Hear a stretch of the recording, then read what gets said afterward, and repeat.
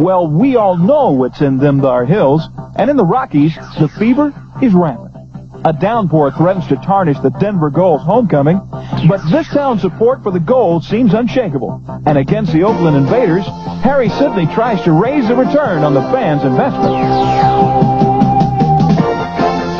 Quarterback Ken Johnson, whose stock has risen lately, finds Boulder, Colorado native Bob Nizilik to put 6 up on the big board. Going for broke, another Boulder native, Jeff Knapple, goes to Larry Canada for a 2-pointer. And with his team 8 points in the red, Oakland's John Ralston goes to his ace, quarterback Fred Masana. Ex-Cardinal John Fairfield leaves the gold imprint. And next, the Invaders' Arthur Whittington is sent to the green by Plet Choate. In the early going, Denver's defense is doing all the invading, and Calvin Turner flattens Oakland's high-flying passing game. Things are out of whack and getting worse for the Invaders as former Colorado quarterback Johnson looks for a Colorado receiver. Ex-Buffalo Vic James played at CU 10 years after Johnson, but now this tandem helps raise the goal lead to 22-zip. Masada's back on his feet, though, and Ralston's trying to convince his team there's still time. Masada has all the time in the world and uses it to spot Arthur Whittington for 6 points. Next, the league's leading passer looks for that trusty old tight end, Raymond Chester, whose recent renaissance includes 14 catches in 2 weeks and has Red Miller's defense slightly baffled. Masada finishes what he started with Chester, but even the 2 touchdown tosses leave Oakland 10 points down with time running out. Denver's Nate Miller gets in the way of a final Oakland invasion, and with its hard-fought 22-12 win, the Gold is feeling solid. There's simply no shelter from the storm this week, but in Birmingham, a breed of young stallions is kicking up its heels against the Arizona Rangers. Earl Gant and his stablemates gain a league-leading 234 yards on the ground. And on defense, linebacker Herb Spencer, who's been shut off on the injured list, helped shut out the Wranglers through the first half. Arizona boss Doug Shively would like to kick his team's habit of getting behind, but Alan Risher just loves to play comeback.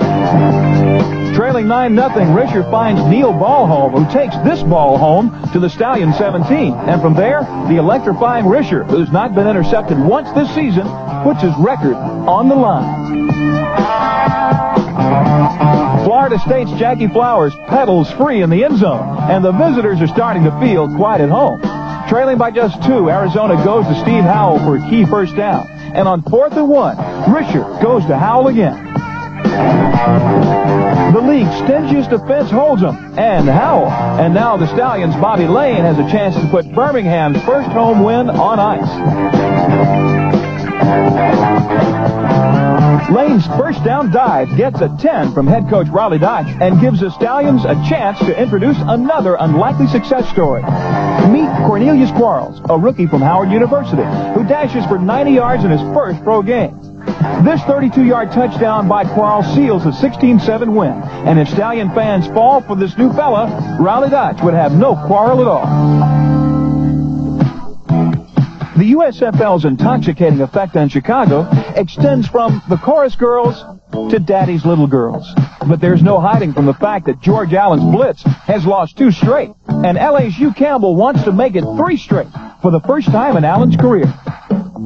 Blitz quarterback Greg Landry is thinking short on 4th and 3, but ex-Jet Kevin Long gets the first down with plenty to spare.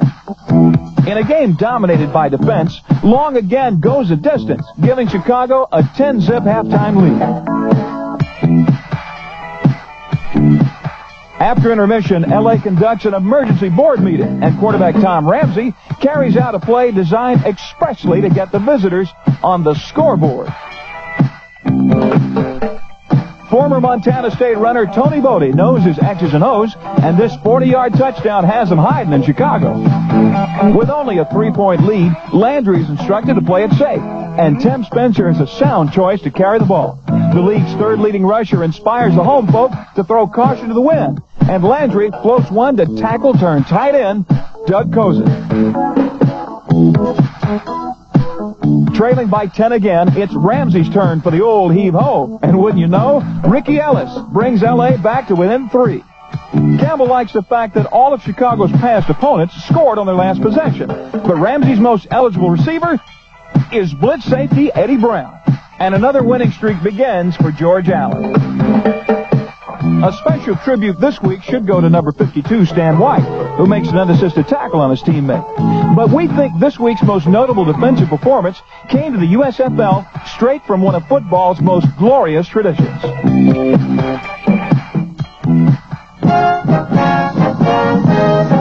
The Fighting Irish of Notre Dame groomed a talented young scholar-athlete named Joe Restic, who became an honorable mention All-American defensive back. Number 7 is the son of the Harvard football coach. So how did Joe's dad feel about his choice?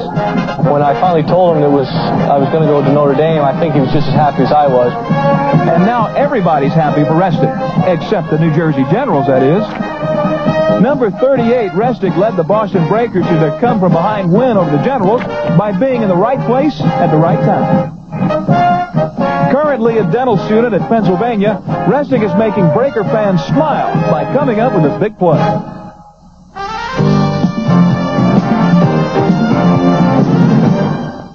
We're back at RFK Stadium. Rainy, cold Sunday afternoon. As we said, temperature 47 degrees. But, Pete, you and Terry used to playing in weather like this, aren't you? This isn't bad weather at all. As a matter of fact, very comfortable. All right, no more talk about the weather, at least until the Washington Federals get the comfort of their first win. Against Michigan, Coach Ray Yott gives quarterback Kim McQuilkin the green light, and he responds through the airwaves. Looking, throwing down the sideline. He's got home. He's got it at the 10. The Feds are looking good, but the Panthers start clawing their way back, led by rookie quarterback Bobby Hebert, who ignores the muddy track and launches one to rookie sensation Anthony Carter. AC's first pro touchdown cuts the Fed lead to 3, but Washington snaps right back, led by Allentown native McQuilkin, who employs his passing arm 48 times this day. Near the end of the first half, York is looking for the touchdown sound, and he gives his quarterback one last chance to ring it up. Here's McQuilkin looking across the middle of the waters. Fed fans can't keep the excitement under their hats, but McQuilkin isn't exactly thrilled with the second half turn of events. Number 57, John Corker, keeps popping through Washington's offensive line. In all, the former Houston Oiler drills McQuilkin 5 times, and the beleaguered quarterback is coming up empty-handed. Looking for a familiar face, the ex-Atlanta Falcon quarterback finds former Falcon teammate Robert Pennywell, who wears the wrong color, and the turnover gives the Panthers an opening to pounce on. Hebert, the league's third leading quarterback, finds himself in a state of controlled desperation, but then somehow finds the smallest player on the field, Super Smurf Derek Holloway, who goes 69 yards for his 4th touchdown in 2 games. Down by only 3, the Panthers put their trust in the toe of Novo Bjovic. Bjovic's 43-yarder ties it up and creates the league's second sudden death overtime. Jim Stanley's Panthers are immediately put on the defensive as Washington wins the coin toss and starts a relentless drive downfield. He's back, throwing down the middle. He's got it.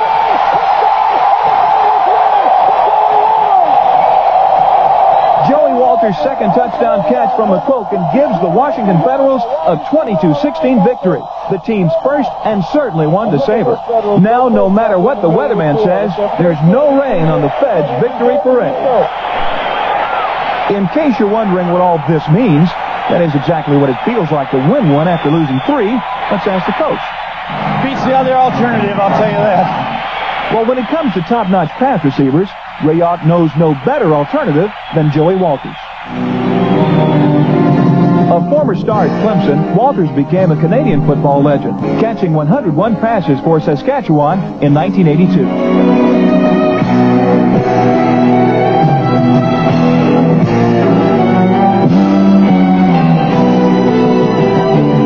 Who coached at Winnipeg, brought Walters to Washington 3 days before the start of the USFL's first season.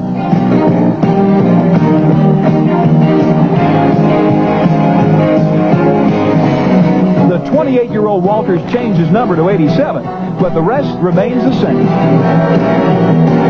In 4 games, Walters has caught 20 passes and 3 touchdowns to rank 3rd in the league. And now with 1 victory under his belt, Joey Walters can join the rest of the USFL in a celebration of the ups and downs of football.